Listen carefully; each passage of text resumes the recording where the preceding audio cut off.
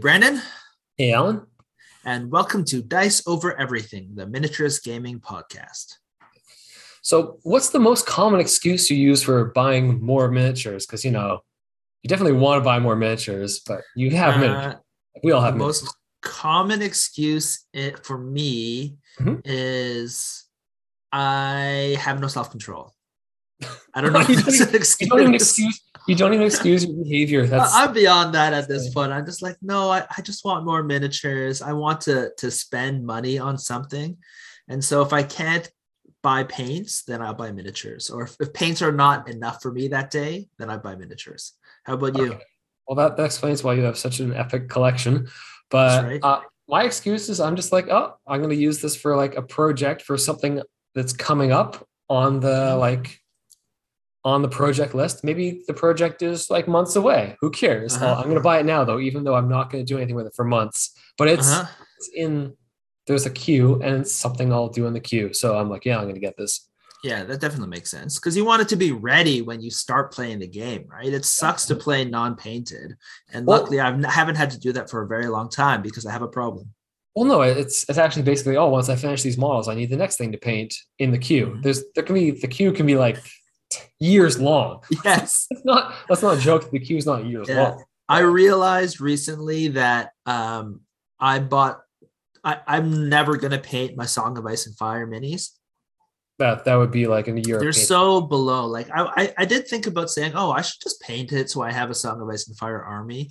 But at But the you same time, but you I have a really queue and you didn't even put them on the queue. You're like, no. yeah. Yeah, it's not on my queue. It's literally like they're just standing there and I'm like, I guess I should just like paint them eventually. Maybe I'll just wash and paint them. But like I'm like, why do that? Why don't I just sell all this stuff? I'm not even originally my one of my thoughts was I was going to use the Song of Ice and Fire minis for other games, Mhm. like for example, Rangers of Shadow Deep. Uh, Uh, I but don't. I never ended up painting them. Like I have like 3 or 4 guys just standing there, and I'm just like, I have enough miniatures from other places that I don't actually need these guys, right? Like I got them from different different sources. So I don't need the ones from Saga of Ice and Fire unless I want to make a play a mass battle game, which I do not want to. Yeah.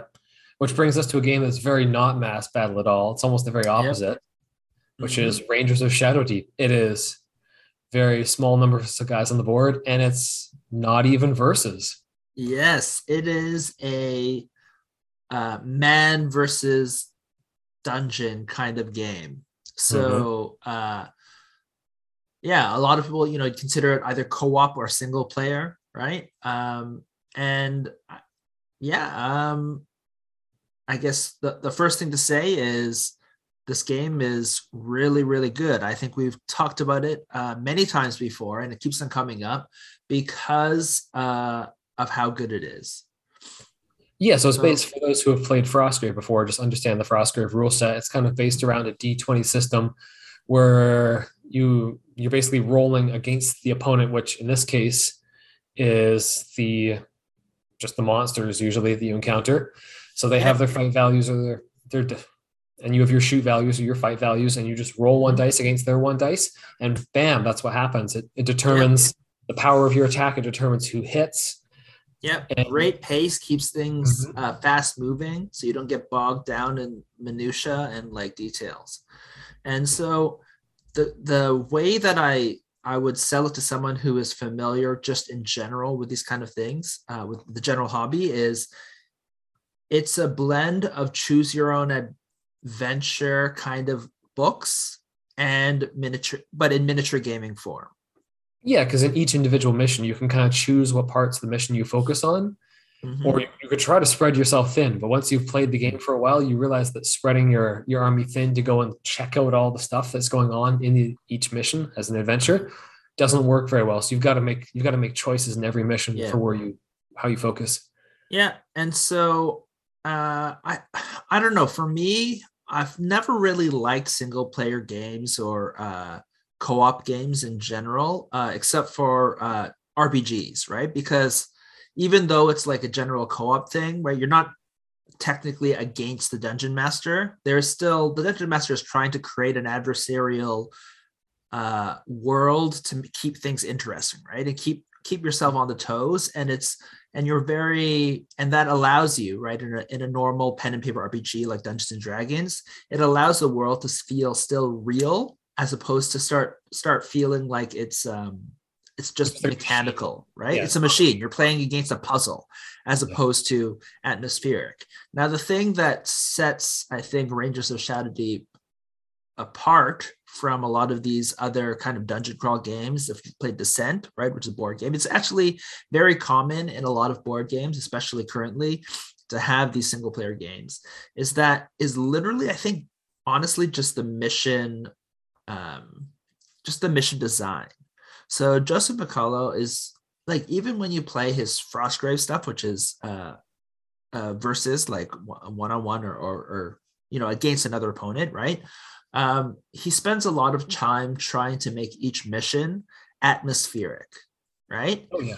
And makes it feel like it tells a story, even when you're playing against the other person, which when you're playing versus games, they automatically create adversarial stories. Yeah, because in the Frostgrave missions, he gives a good description of like how you should set up the board and what the feel of the terrain should be. And it often centers around like some objects on the board for the mission. So it feels very thematic in the Frostgrave missions, which is very, very much the same setup for the Rangers missions. Yeah, and so he comes from it as a thematic storytelling, bent first, as opposed to like an interesting game mechanic thing that a lot of other people do. And so because of that, the missions feel more story-based, right? Things like he will design them so that story beats are more important than interesting mechanical things that happen, right? Yeah. Of course, interesting mechanical things happen, but it's in service of the story. It's always in service of the story. Yeah, and I think what keeps it from feeling mechanical is that in like most games, you can see everything that's going on the board. And if you had just like the puzzle set up on the board where all the pieces were in play at the beginning, you'd be like, oh, it's just a puzzle. I'll just think through at the beginning how to solve it, then I'll go do it. Mm-hmm. But in the Rangers, a lot of the pieces don't appear on the board immediately. You draw through basically cards that cause events to happen. And then the whole scenario unravels. You just have to be careful not to read too far ahead into the pages. So you're kind of surprised by it. So there's two things. There's two levels, I guess. There's the event cards, right? So every round, instead of having like a set kind of things happening, every round you draw a card and then you check on a table and see what happens. Technically, that's not hidden. So you could technically read all of the cards and then you would know exactly what's going to come up. But if you don't, then it becomes an extra surprise and extra interest, right? Yeah, and small issue.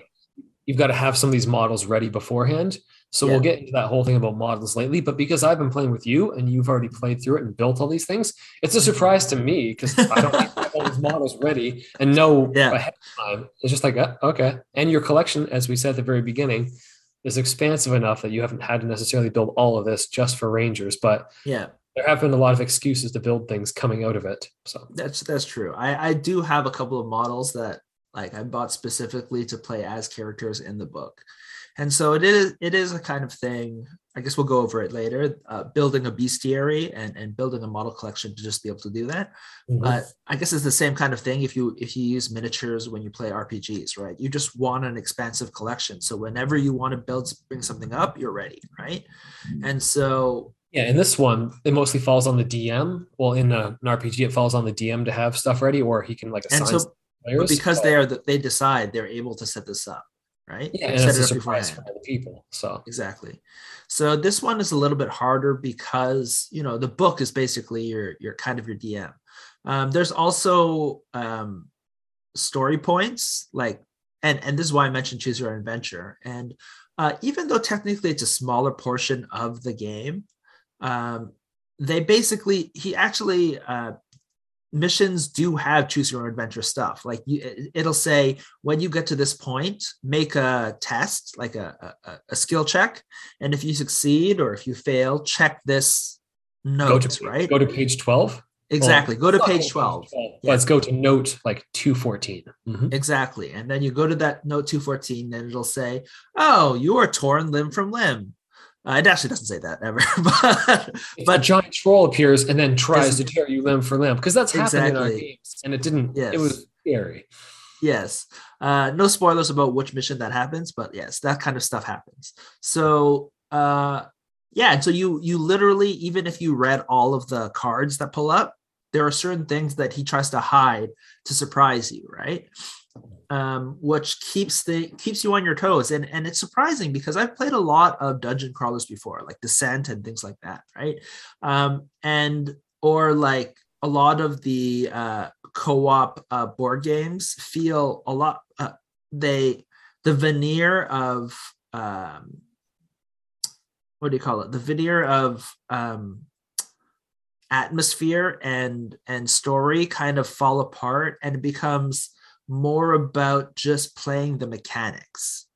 Right? Yeah, so I think what even adds more to the story in Frostgrave is because when you're thinking about those board game based dungeon crawlers, they come with like a pile of paper terrain and like fairly like basic miniatures, which you often don't paint.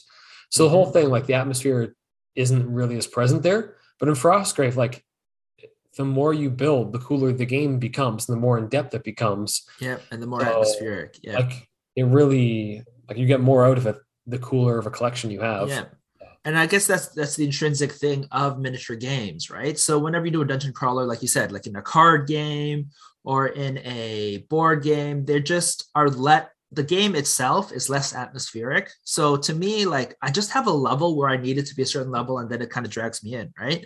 And excuse me, a lot of times these board games and card games just don't reach that level, right?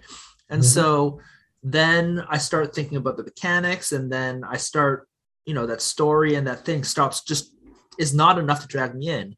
But miniatures by themselves already give you a lot. And then by adding on these extra layers, right, it just makes it feel like miniature games are almost like they're so good for this kind of, single player kind of dragging you in atmosphere, right? The only thing I think is better is theater of mind and RPGs, right? Of course, it's very hard to do that in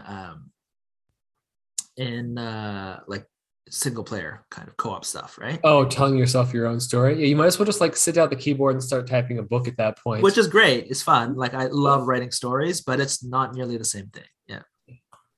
So I find like just because of those two things, because of the nature of miniature gaming and the fact that you, like you said, you can set up your entire terrain, you can make it look super good. And then because of these kind of like choose your own adventure and kind of interesting mechanics that spring forth, just like surprising things, it really helps sell the game and keep it interesting as opposed to mechanically focused. Yeah, so I would say that I'm not the type of person who actually wants to play single player games. Yeah, neither am I in general. Pardon? Neither am I in general. Yeah, because I got Infinity Defiance, which is a dungeon crawler, and it has miniatures that are really nice, but they also play in Infinity, so they're very useful miniatures. They're in front of me being painted right now. Yeah. But I had no strong desire to play that game, even though it's meant as a single player thing and it's really pretty deep. I'm like, I would rather just build terrain for other projects. I would rather paint miniatures. I don't really want to play this by myself. I'd rather paint like busts or like any other. Literally almost anything in the hobby besides play a single player. Exactly. Yeah.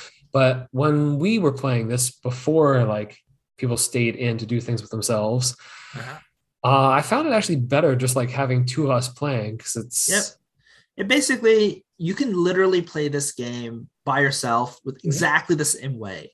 But it just doesn't, it's not the same as playing the exact same thing, but splitting up the units. So you're playing with another person.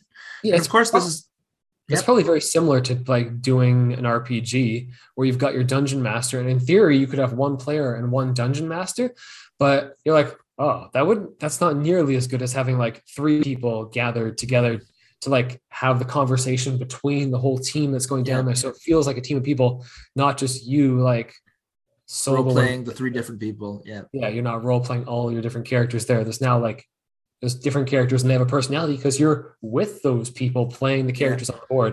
And it's a very small number of miniatures and rangers. So it actually feels like you are the character. It's not some army and you're just the general sitting back from it. It's like, oh no, this is my ranger, this is me, and this is my Yeah. helpers. And if you gather with your other rangers, the DMs in the book, it's much more. Yeah. I found much And more so, one me playing a dungeon crawling myself. yeah, so they do the game is set up exactly in that way to make you feel more attached to your ranger. So you get one ranger and you get a bunch of companions who are lesser people just to fill out your squad so you can do the missions. But your Mhm. ranger is significant portion of your power level, right?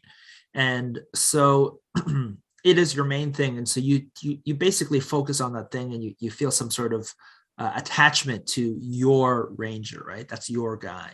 And so I think that works really, really, it works really well to basically focus you on that one person. I do think also what helps.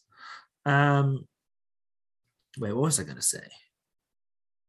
I don't know. I cut you off briefly to put in the part about The Rangers and yeah, playing together with another person. playing together. Yeah, Uh-huh. yeah. So I agree. Like I did actually play this game by myself though, and it Mhm. was actually surprisingly fun. And um, I just want to like basically bash other single player games a little bit more, just as a contrast thing, right? Mhm. I know like I used to be really into playing computer role playing games as well.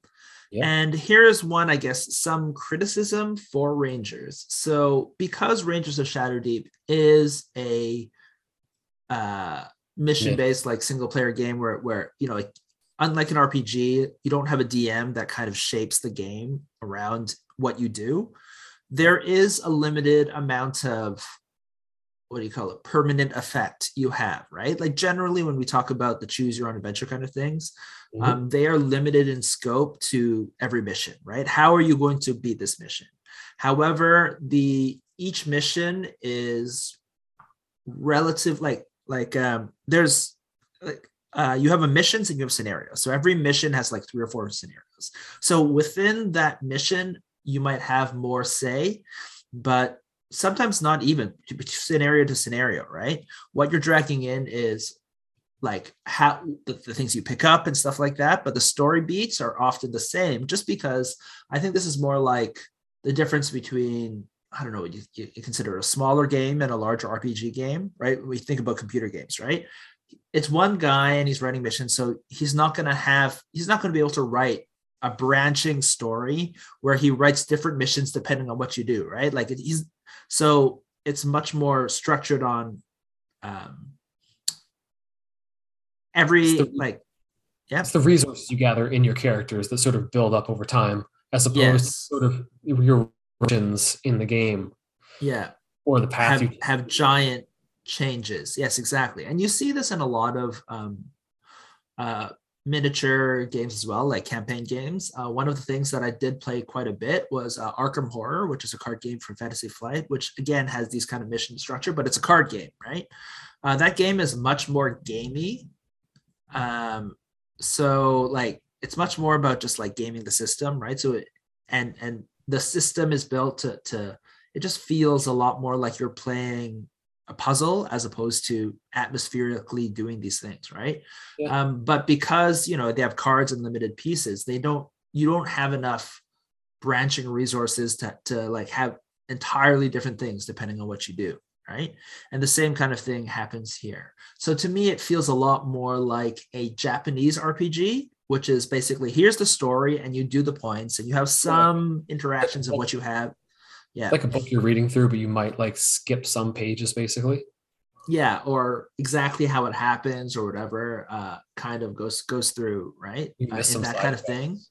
Yeah, exactly. More like quest as opposed to you know, a large, really in-depth RPG where with branching story paths, right, where you can do anything, right? And that is so that is why it surprised me that Rangers of Shadow Deep was so atmospheric, right? Mhm. Because it's like, I guess you would consider it's like a good Japanese RPG, right? You have enough to, even though you're kind of on rails in terms of where you're going, you have enough stuff in between to keep it more atmospheric and playing it out, right? Yeah. It reads like So a good book as opposed to just like a formulaic book. exactly, right? And it puts in enough effort to make it not feel so gamified, as opposed to give you so much branching things, like so much freedom that you can change what next mission you do, because let's say you killed the monster 2 missions early, right? Yeah, and a lot of dungeon it is a dice-based game. So unlike a lot of dungeon crawlers that don't have dice involved, where you just like you pure stat line against the enemy stat line, you know you're gonna win. It Mm-hmm. does come down to dice with big swings to them because you're using a D20 versus another D20. Mm-hmm. So it doesn't feel like you know the outcome at every moment. Mm-hmm. Still feels up in the air when Yeah. you actually And I, play. I do believe, like, if you fail the mission, you do have, it does say something different. Mm-hmm. Hopefully you don't die, but like if you fail the mission, there are negatives for that. So yeah, so um one more thing about bashing other things. I do feel like these single player games in general in the hobby, outside of just miniature games, because I don't think there are that many single player narrative games out there. No, because like Um, Blackstone Fortress has existed as well. yeah, But there's I definitely haven't- more than there used to be, right? There's Hero Quest, and there's a new launch of Hero Quest and things like that. Um, I think there's a general tendency, which is not just in Rangers. I think Rangers is just one of the best ones, if not the best single player game for miniatures. Um, there's a push to be like not to have everything just so mechanical based and repetitive and repeatable. There's from the board game market, there's this idea of saying games should be replayable, right? If I can play this game 10 times, then and keep it slightly more slightly interesting, that's awesome, right? That makes the game better. But oftentimes to do that, what they end up doing is saying, okay, I have one mission, but I have 5 different variations on that one mission. Rangers of Shadow Deep takes the entirely different idea that says only ever play the mission once, right? You're not replaying missions, right? Every mission is handcrafted for you. If I was working at Games Workshop, I would say it's bespoke, right? Like each mission, you play it once, and everything is set up, and you have surprises and things like that. It's an experience. And I'm going to give you enough missions that you will be satisfied just playing every mission once, right? You're not going to, well, you might want to play more missions, but I'm not going to try and trick you into saying, oh, play the same mission. And then and get the this different. time it's going to be a cat instead of a dog that you fight, right? Yeah. You get a bigger gun, and now you can fight the bigger boss. Yeah, it's not that. It's not that exactly. And instead, you end up appreciating every mission more because they don't even worry about making it replayable. They just worry about making, when you play it that one time, making it the best experience ever. And that's a huge difference, right? When you say only ever play this one mission once. And it makes that mission, like, gives them more time to craft it, to make it feel a much more tighter narrative experience. And I think this is getting more popular, not just in Rangers, like in all sorts of different games, because, it's become an industry where they don't expect you to buy like Hero Quest and then just play Hero Quest every day for the next year, right? They're like, no, you'll buy Hero Quest this month, you'll play through the missions, and then that's your experience, right? And if you played all 10 or 20 missions, that's really good value for what you bought. So The you number of don't have hours to. of entertainment you got is perfectly good. Yep. Yeah, exactly. And so I feel like Rangers does that really well. And even though I don't necessarily, although I am playing it again, right? I'm playing it with you. And Mm-hmm. it's, I don't have to feel surprised from that, because, I also kind of get the surprise. I get the enjoyment of seeing you surprised, right? When you play the mission. So, yeah. So I think in general that has really helped that. And it's helped a lot of these new games to be more interesting than a lot of the older ones. Like, I don't know if you played Pandemic or whatever, but to me, Pandemic is super boring on like the third or fourth playthrough because it's literally just gamified. It doesn't feel atmospheric at all. Yeah, Frostgrave or Rangers is not about just like building up your power level. Your power level increases a little bit, but it's not like the whole game is about increase your power level to fight the bigger baddie. I mean, the baddies increase power, but it's not one of those level up games sort of RPG. Yeah. It's all about like the new scenario that you're encountering. And yeah, there are recommended levels for your ranger for like missions that have been released afterwards. Mm-hmm. But like you could still try and play them. It wouldn't be like disastrous. Yeah. It's not like trying to fight Diablo when you're level 3. Yes, exactly. It's not like Diablo where the main part of the game is just like a loot play loop where you kill monster, get XP, get better weapons, get better stats, to kill stronger monsters, to get XP, to get to whatever, to get better weapons and stats. And then that's not the main loop. The loop is playing out the mission, playing out the atmosphere, like enjoying that kind of experience, right? As opposed to just like there is some feeling of getting better, right? So you do get some of that like power fantasy going through, but it's in many ways secondary to the just playing out the scenario and feeling like seeing what happens and experiencing it. Yeah. And that to help with all of these things, I guess immersion, it comes to what we started off talking about is the excuse to basically make every mission as atmospheric as possible.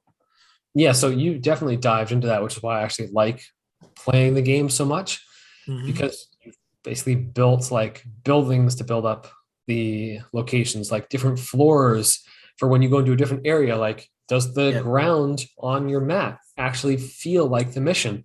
And if you start having like several different mats possibly by, or you've gone and fully modeled flocked styrofoam boards, which is like the most intensive version of like the look. Like you see GW, like, or people who play Games Workshop games will like just put a bunch of dirt on like a table, which is better than just playing on a plain table. Yeah. And then you've got like the game mats, which I mean, those are easy to store and you can buy a whole bunch of them. Or I have bought a whole bunch of them. I have a bajillion. Yeah. Now. I also have like my whole bed has those under it rolled up. Anyways.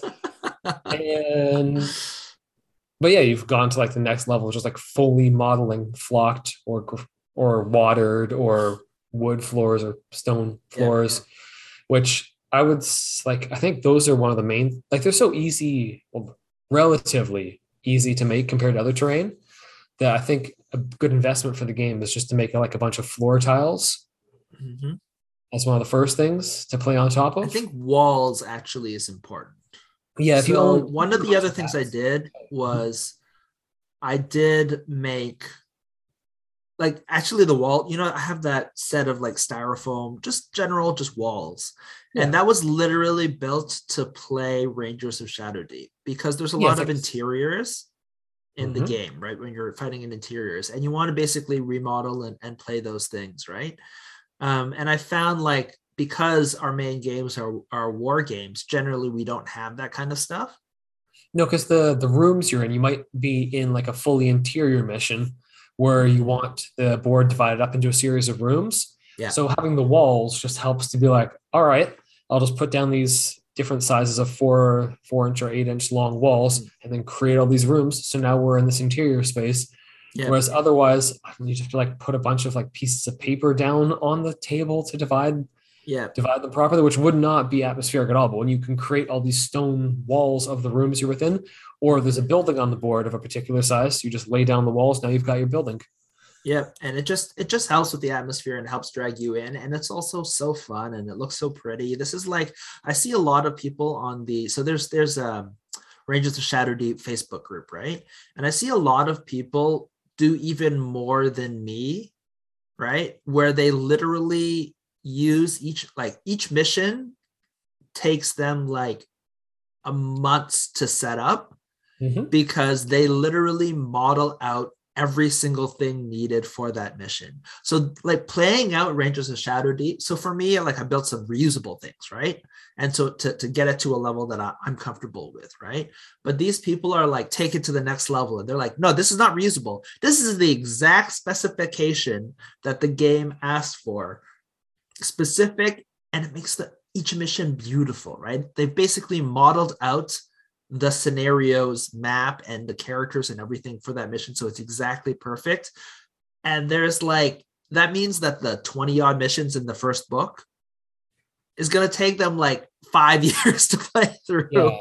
That's their one hobby, but it's in many ways it's just an excuse to model and like create these beautiful dioramas, basically, right? Yeah, so I suggest against that level, because some missions is literally just like run down the hill, get away.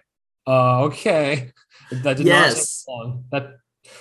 You don't know what's going to happen. Some beautiful, So a lot of people modeled. So there's this one mission. It's like literally the third mission in the book, and it's you're trying to get, like you said, run down a hill, right? But the entire board is a hill, and so I've seen people. Like a lot of people modeled this one thing, because apparently this idea of like a hill that you're like a treacherous hill, right? You have that in so many different stories, like and books and things like that, that it sets people's imaginations like going, right? And so they want to model this thing perfectly. And I've seen some beautiful hills with like a winding path down it, right? And people must spend months making these beautiful things for one mission that takes like half an hour to an hour to play through. Yeah, exactly. And I'm just like, wow, that is like a lot of work for this one thing. And you know what? If that's what you want, and that's like that's part of the hobby, right? It's not that they're making the hill for the mission. It's the mission is like an excuse for them to make the hill. To build a cool diorama with like exactly cool on it, but that's going too far. Like you know what's I disagree. I think that is exactly right. When we played it though, we actually set the thing up on a slope. We just took a regular board and then tilted it. So it's worth building the hill, but don't spend months building the hill. Like this okay. All the missions like. Or alternatively, so here's the other thing that I think is great about Rangers of Shadow Deep and Joe McCullough, is that he really encourages you to write your own missions. So the alternative is build the hill and then write more missions so that you can reuse that hill. I think that is a perfectly good idea, and that would be fun.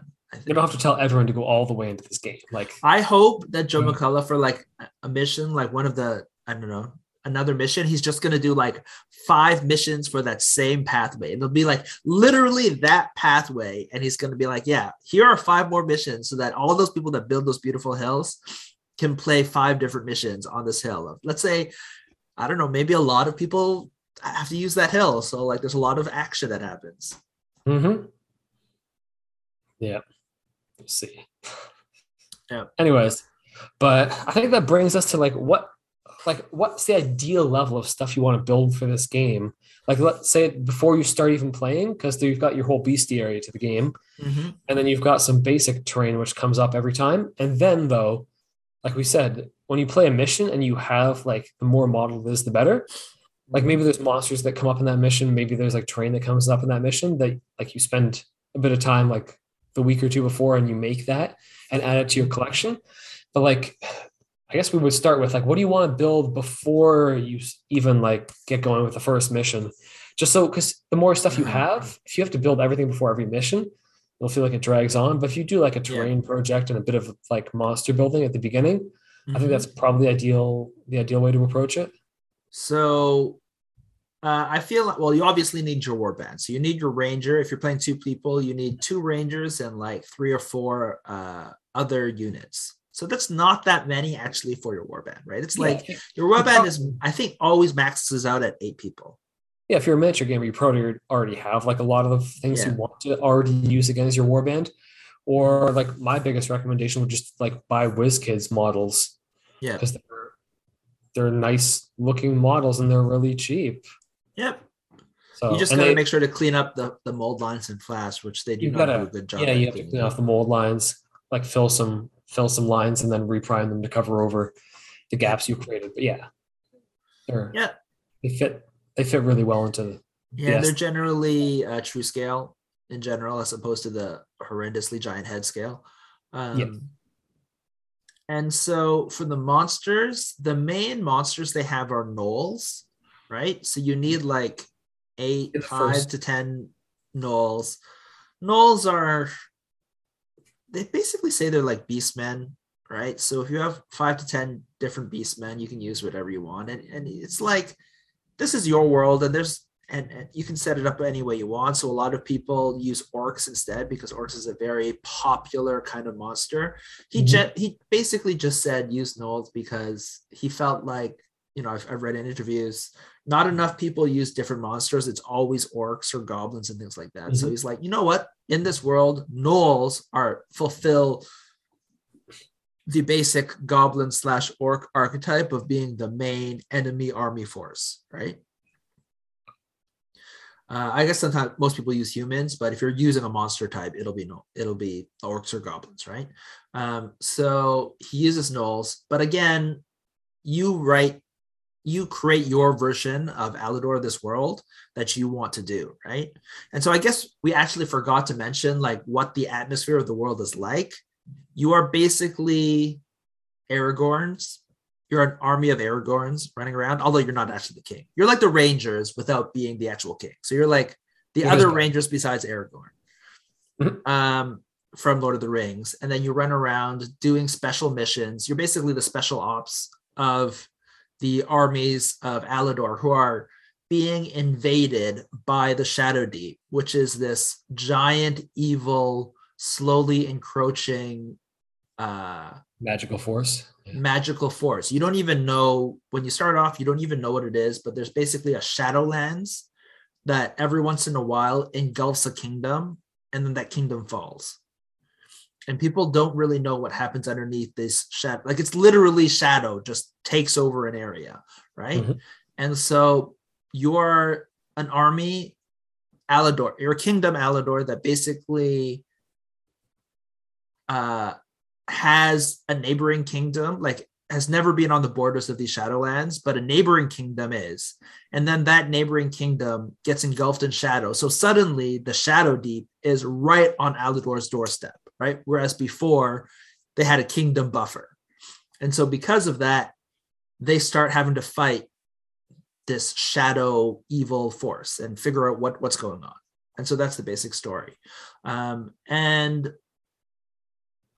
I guess spoilers, the Shadow King, Darkness has a bunch of gnolls and undead that you need to have. So it's good to have basically, skeletons, zombies, But and some sort of trooper thing. you Yeah. can kind of duplicate the undead. Like you get maybe you want like 8 or so undead. I basically have, so there's this kit for just general undead adventures from Mantic, I think, or maybe it was it North Star? I think that's actually the same kit, which has a selection of skeletons, zombies, and ghouls, and that's like literally perfect for the game. I wonder if like literally Joe McCullough has a bunch of those, and that's why he he has that spread. But you Yeah. basically will be fighting ghouls, skeletons, zombies, the basic undead things you'll fight in RPGs and things like that, plus your common storm, like what do you call it, army force, which is gnolls, right? And you can use orcs if you have those instead, right? That's the main enemies you'll fight, so you probably want to build those up. One thing that helps for the game is that every mission has a set of miniatures that will likely be used in that mission, right? And so Mhm. you basically look that up and you basically will know, okay, so I need these things, and depending on, you will know, okay, so if I need skeletons, zombies for this one, but I only have, and ghouls, but I only have zombies, well, maybe I'll just duplicate, I know beforehand that I need to use zombies for my ghouls if they ever show up, right? Yeah. So before you ever start playing, though, you're pretty sure you want to build like maybe 8 or so undead, and Mm-hmm. then maybe like rats. is it rats or is it other little monsters? Like usually there's some little, There's some rats and there's some spiders. yeah. So having like some little animal monsters Yeah. good as well before you even get going into the campaign. And then, as you said, have some beastmen before you get going with the thing because you're going to need those repeatedly. So those, Yeah. I think there's a lot of spiders. I didn't actually have spider guys, but we just use small monsters instead, right? This is the thing, right? I have so many miniatures. I'm like, okay, apparently I don't have enough spiders. Mhm. But yeah, I did. You can just buy, like, if it's Halloween, just buy like a pack of small spiders and paint them up and put them on bases. I do have a bunch of those. I just haven't painted them up. It's a little bit freaky because the spider miniatures from Halloween are not actually miniatures. They're the actual size of spiders. So I do. Like, oh, if I paint this really realistically, this is just gonna be freaky. Yes, exactly. So I'm like, oh, I better not paint this too realistic because I won't be able to tell if it's a real spider or not. Mhm. But yeah, so you will need that. So giant spiders are about the size of, like, I guess 1 to 56 size kind of idea of the spiders. Yeah, so that's basically what you need to play. For terrain, I'd say you probably want trees and walls, like I said. Yeah, a lot of Right? it's outdoors and trees. And in terms of mats, maybe if you just had one like cobblestone mat and one grass mat, that's okay to start with. Yeah, or I'd say like ground forest mat, right? Mhm. As opposed to a grasslands mat. Now, I feel like just that's in general better for RPGs as well and games, because I don't know, grassland mats are specific for army. Like, the reason why we have so many grass mats in the hobby is because we're playing army games, right? The hobby started out as playing army games where people would literally go, fight outside on like plains and things like that. Find like But when some you farmers' fields and fight through the fields. Mhm. exactly, right, when you'd fight outside of your city's fields, right, that kind of thing. Or Whereas you cut down all the trees to log them. exactly, and then plant like agriculture and stuff like that. But for RPGs and things like that, where it's about 5 or 10 or whatever guys, you generally are not going to fight out in the field, right? So it No, makes more sense just in general to have forest stuff, right? Especially if you're playing skirmish games, it just makes more sense that you'll be playing in something that's more what you call like wooded or something like that, yeah. or a town. Mm-hmm.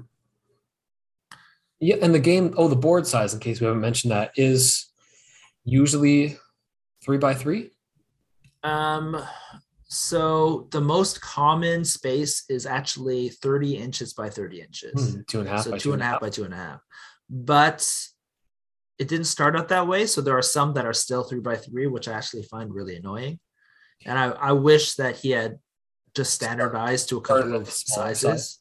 Mm-hmm. Yeah, I wish it was just everything was either 2.5 by 2.5, then maybe some would be like 2 by 2.5 or something like that.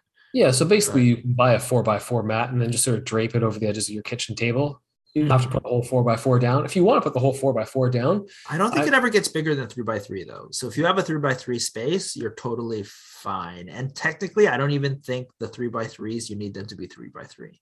You're not going to No. lose that much by switching it down to 2.5 by 2.5, which is You- good for if you're playing on your kitchen table, because I think we've mentioned many times that having a kitchen table that is 3 feet across is rare.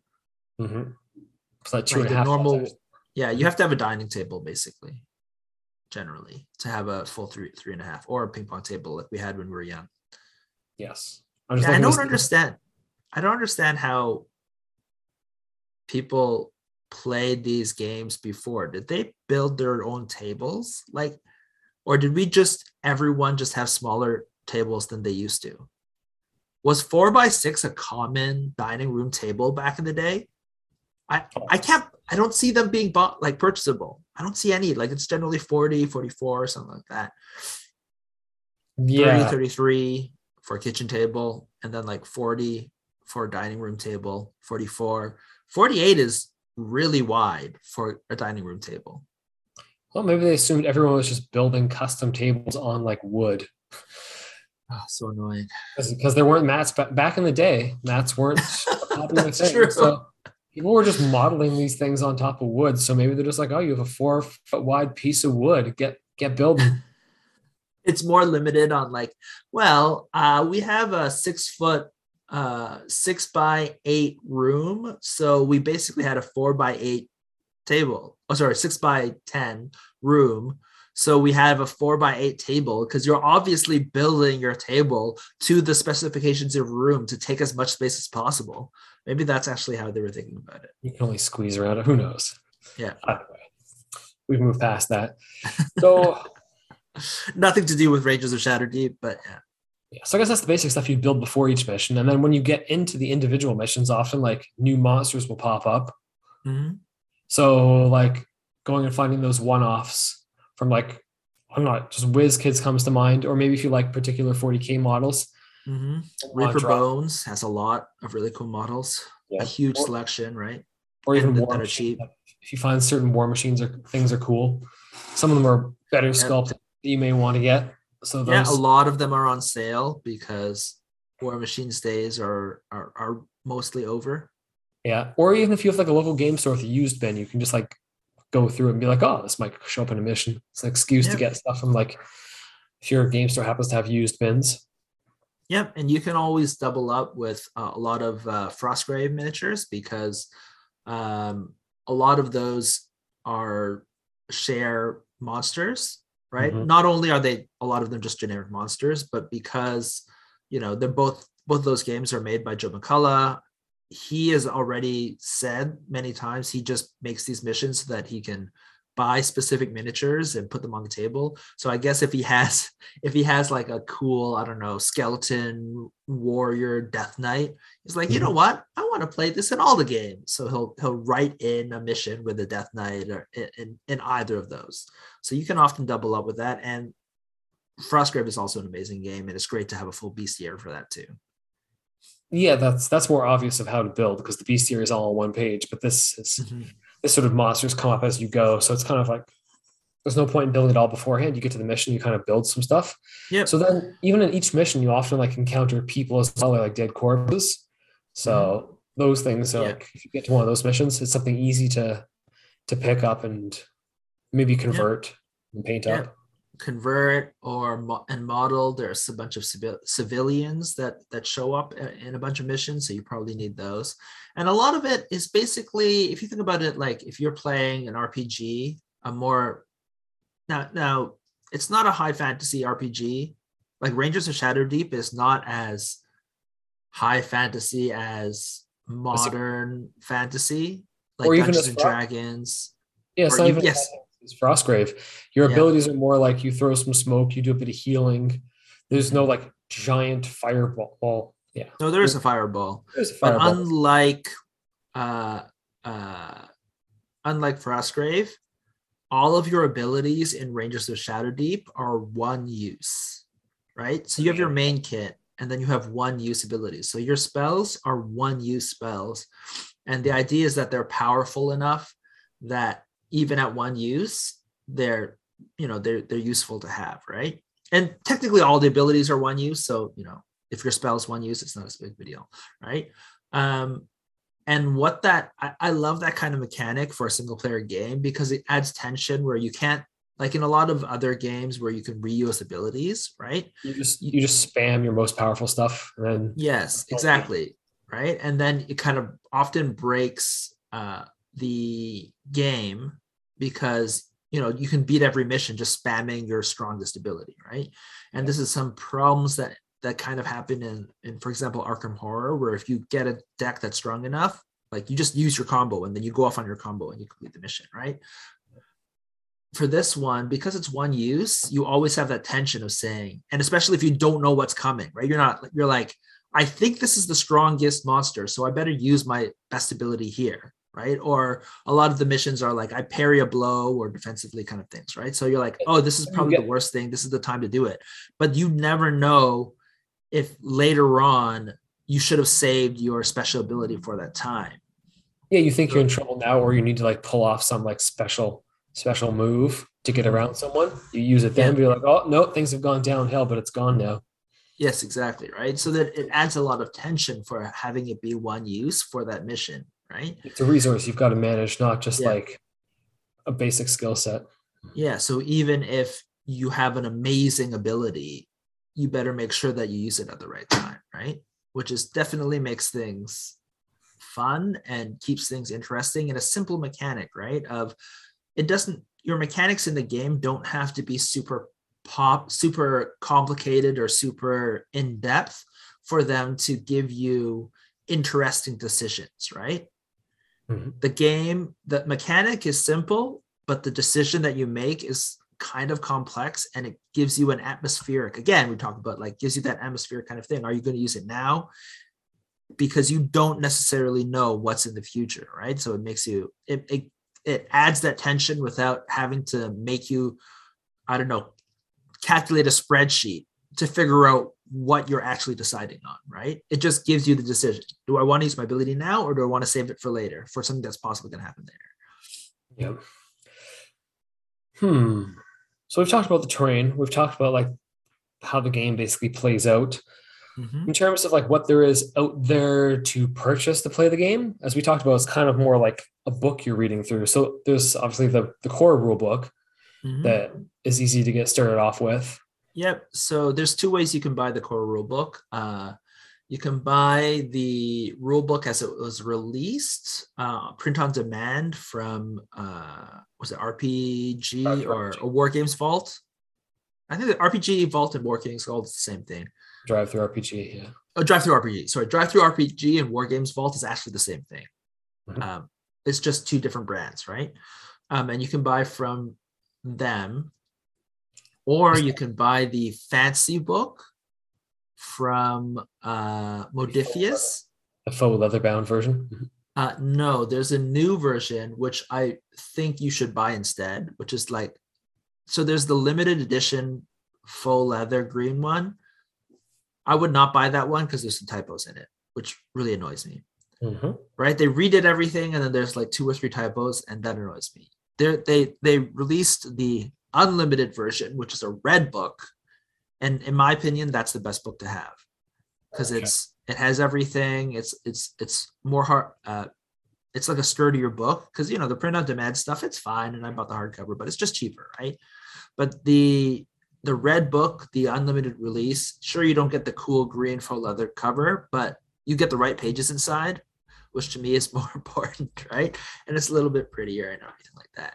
Yeah. And Or the artwork in it is really nice. It's this beautiful, like I think it's a friend of Joe McCullough who is like a 2D. I don't know if he's a 2D artist, but all the art is 2D ink work, pen and ink work, and it is beautiful, right? And it sets the tone. It's all by one artist. It kind of sets the tone for the entire thing, which is great.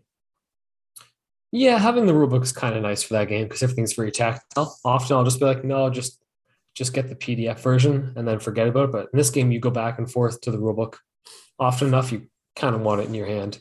I mean, you could have a tablet as well and just scroll back and forth. But Yeah, you can have you. Yeah, it's right. You can get the PDF as well, right? And there's a PDF, I think, of both the Modifius Nice version and the base version. There's a PDF for. Um, what's nice about the Modifius version is there's a couple of expansions that he added on to the main thing that is already included. It's basically he had the original rule book, right, that he self-published from RPG Vault, and then he had like a supplement that adds a couple more things because originally the spells were not powerful enough, so he added some free items that you get to make your spells even stronger, but they take up an item slot, right? So for people who wanted to focus more on spell casting, it just brings them up to the more power level of a straight fighting ranger. or a good bowsman, yeah. Yeah.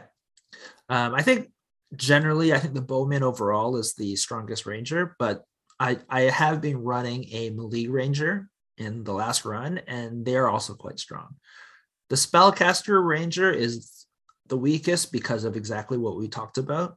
That You exhaust your spells and then you sort of yes, what and else if you exhaust and if you chose incorrectly, you might run out of spells when the boss comes out. So you still, as a spell ranger, you still need to be able to mix it up in combat, right? Even if your main thing is your spells. You can't, there's no, like you're a ranger. You are not an old wizened a wizard that only shoots fireballs, right? You might be like you're a ranger who can like you're more like Gandalf, I guess you would say, where you're fine with a sword, but what pushes you over the top is your spells that Yeah, you it's use. it's Rangers of Shadow Deep, not Mages of Shadow Deep. So Exactly. So it's very different than like Frostgrave, where we're running around just casting spells and doing that stuff. mhm. Um,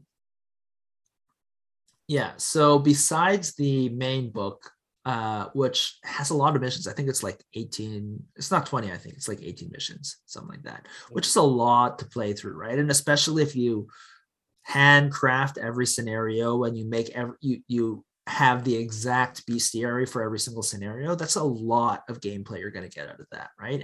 And besides that, though, he has published a whole bunch of add-on material, which is basically extra missions, right? Yeah, and I think there were the first four of them. First four add-ons were combined into a compendium. There's a compendium volume one that I think has the first There four. might be. I already bought them all separately, so I didn't pay as much for that thing. There's two. Yes, I think so. I think the first four missions are like a compendium one, Yeah. and then I think there is some missions, some fad missions that he cleaned up and released as another book, and then there's the second main mission. So the first compendium is, well, you could consider them kind of like side quests. They're like fun missions to play through, but they're not part of the main story, Mhm. right? They're fun things to play through to build up your thing and kind of see different portions of what's happening in the war, right? And participate in those portions. But he did mention that there are going to be basically three main stories, right? And the first one is in the main book, which is I think is called, I don't know, Chalice of Light or something. Anyways, it's in the back of the book. And then he just finished writing, which is not the companion book that you mentioned, I think, a Yeah. second book, which is three. It was released in three different mission packs, and they string together to create the second large mission. And then he said that at some point he's going to release a third one. Yep.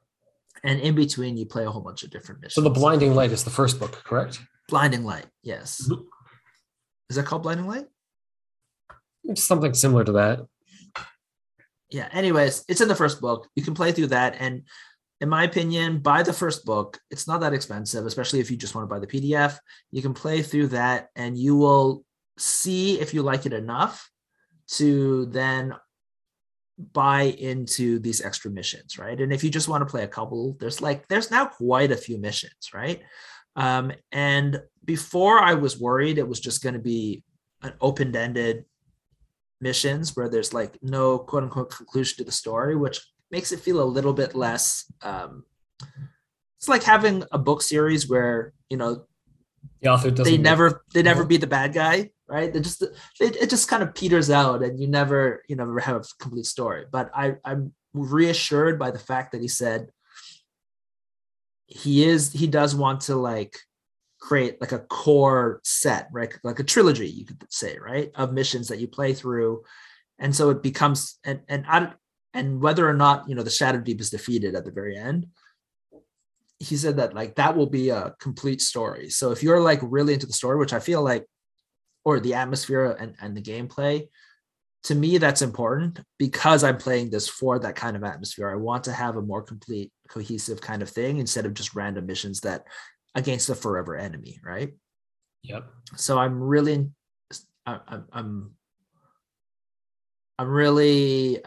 assured because of that I will enjoy the experience once we play it through all the way through. Mm-hmm. So yeah, um, Yeah, I think that right, covers.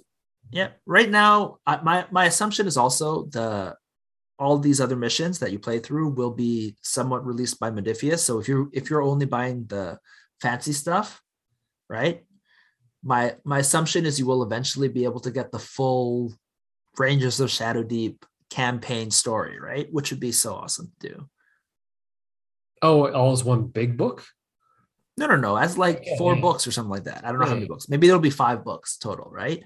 You put it on your shelf and you're like, hey, one day, you know, one day or something, you're like, yeah, I want to play through Rangers of Shadowdeep. I buy these 5 books and I build, and like it's a hobby project where I build and then play these missions with a friend, and you play through the entire 5 books and it's there. That Mhm. kind of experience to me is really good, right? It's something that um, would be really rewarding for all the things we talked about. Yeah, because you've built all like the pieces that go for the missions, and then had the Mhm. story, just And like then you the put. story concludes and it has a full experience, right? As opposed to, like I said, Forever Wars, which are not as interesting. Just campaigns where like I got 17 points at the end of the campaign. There's an ending of the story, and maybe he'll Yeah. do a branch for the ending. It'd be cool if there's like 2 final branching missions or something, but we'll see what he does, just so that the story feels like you actually got some choice at the very end. Yeah. Maybe you can join the Shadow Deep and let the Shadow Deep take over or whatever. That would need more missions anyway. We don't know what the third pack is. So Mhm. yeah. And so there's a lot of content now. Like you said, the second book was how many missions? There's like a ton of like 10, 12, 13 scenarios or more. And then so there's a lot. There's a lot to play through. Yeah, yeah, it's worth building the stuff to play the Yeah. game. So if you invest in it, there's like at least 30 scenarios. There's got to be more than 30. There's like 18 in I think there are 40 scenarios at this point. Yeah, but it's a game I say you've got to want to build miniatures. You've got to want to build terrain to Mhm. play this game. If you don't like that, then maybe you just go buy a board game. But Mhm. this is for miniature gamers, and Yeah. for possibly people who like go down the RPG enjoying route. Route without actually playing specific RPGs. Because let's say you like the more miniature game kind of play style Yeah. and the hobby prospect. Um, yeah. You do, of course, lose some things in the benefit. There's nothing that can replace an RPG except for another RPG, right? So you're gonna lose that like direct storytelling kind of thing where you are talking to another imagined character and you get to do that kind of stuff Mhm. because the gameplay is miniature gameplay, right? So you're not going to be like, what are the questions are not like fall did you fall in love with your I don't know the other character in your warband? Like there's not going to be any of that, right? No, your tactics you use on the board matter. How you position your Yeah. guy, how you manage your resources. Those it plays Yeah. like a game. And then your characters level up and they survive or they take injuries and stuff like that. But it's going to be up to you if you want to RP that you're like the scout, the novice that you've been dragging along falls in love with the mage that you've also been dragging along. That's going to have to be headcanon. It's not part of the actual game. Uh-huh. Yeah. Yeah. So we've talked mostly about the good things, I guess, as we wrap up. Do you have any negatives or things that you don't necessarily like about Rangers or negatives that you think another game might be able to do better? Oh, the small downside, the fact that it's miniatures agnostic, like a lot of Mm-hmm. those other miniature based dungeon crawlers, if you think of like Blackstone Fortress or Defiance, which you can't actually buy, it's a Kickstarter, but they Mm-hmm. come with everything you need to play. So you paint all those things and then you start playing. Yeah. With this, you're like, oh, I was going to play this, but maybe I don't have the thing. And I don't feel like a Mm-hmm. big, like, I've looked it up and there's other people who've put out lists of stuff you want to build, but I don't feel like it gives you much guidance in what? There's a long list Yeah, there is, but of things. If you want exactly what's out there, like this is a huge hobby project because there's a long list of things if you want exactly what it asks for. yeah, but like figuring that out is quite difficult with Mm-hmm. what's available. So Yeah. Yeah, I should probably look up actually the actual list of everything that you need to play. well, I went through for Frostgrave and literally did stats on like the rate of appearance of things and how many of them appear at once. And then Yes. added the whole thing out. It's like how many on average do you want to build if you want to like have this like 8 games out of 10? How many do Mm-hmm. you need to build? And I've got a table somewhere of And what it's I a should very build long for list as well. Frostgrave. It's quite long, yeah. Yeah, I've begun working on these that. games definitely are like for hobbyists, right? It's so Mhm. if you want everything perfect, you will be spending a lot of time working on that, which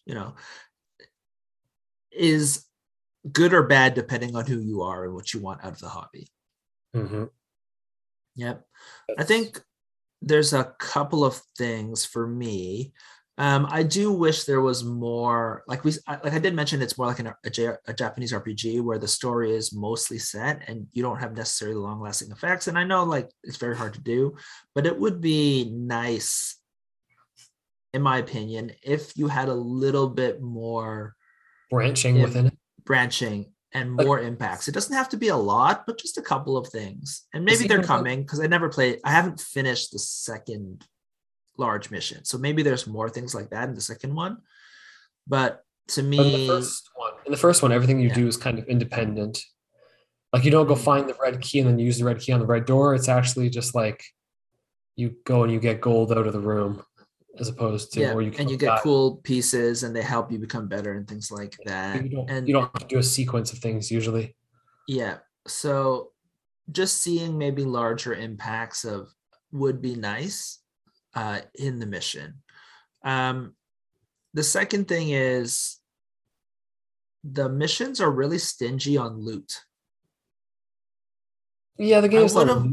It is It's not okay. loot based, right? It's not a loop-based game, so Like we said, it's more mission based. But I wish there was more cooler items like in Frostgrave that you yeah. get. Right Yeah, when we you have get like a pick up a cool item from, let's say, playing Lich Lord, right? And you get some special item that you can only get when you play the Lich Lord campaigns. That's fun, right? Mhm. And I wish there was a little bit more of that. That's a minor issue. I feel like both of these, I think the first one is maybe a little bit more impactful. I would rather have that more. But again, these are minor issues. Like I said, this is the best single player experience I've ever had for these types of games. Yeah, So everything we're talking about is adding more stuff to the game, and the game plays pretty smoothly as it is, so mhm. it's not a big Yep. issue. Yeah. So mostly I just have positive things to say. Oh, the third thing is it is still single player or co-op. So if you don't like those games, just stick to Frostgrave. Yeah, well, I don't like co-op games mostly either, but this one I'm This okay one's with. pretty good. I don't like Zombicide at all. Oh, But Zombicide is the kind of issue that we talked about before, where they spent too much time trying to make things repeatable. So the yeah, gameplay of them is not as interesting yeah, because of it. absolutely. All right. So overall, I think we've already said we really recommend this game. It's a great game, especially now during the pandemic. I don't know how much longer this thing's going to go. But if you're really bored and not getting enough kind of miniature gaming because you can't meet up with your friends, think about picking this up, right? You can just get it online, read through, start building it, have a lot of hobby projects, spend all your time doing it, and then actually being able to play it because it's single player. Yep. And then come back and play it again with your friends later. Yeah, exactly. Like I did. You don't need a big group. So yeah. That's basically it. So if you have any questions or thoughts about Rangers, why don't you give us a shout? You can contact us at contact@diceovereverything.com. Yeah, or find us on Facebook or Dice Over Everything. Or if you want to show us stuff you've made for the game or stuff you would use in the game, you can post on Dice Over Everything group.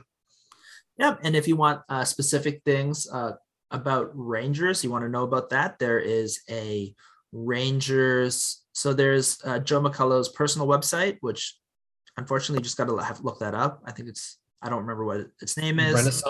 The Renaissance Troll. The Renaissance Troll is his blog. He Okay. now has like a professional one, which I think has links to all of the products that you can buy for Rangers. Or you can just go on Facebook. There's a Rangers of Shadow Deep group that actually Joe McCullough is active on. So you can ask him direct questions about the game or answers if you have questions about it, or the relatively decently sized community around it, right? And you can get involved that way and see if you like it, see what's out there, and get inspired by the other people that are building giant hills for one mission that takes half an hour to play. And they apparently enjoy it. So so that's basically it. This has been Alan. Yeah, it's been Brandon. Bye.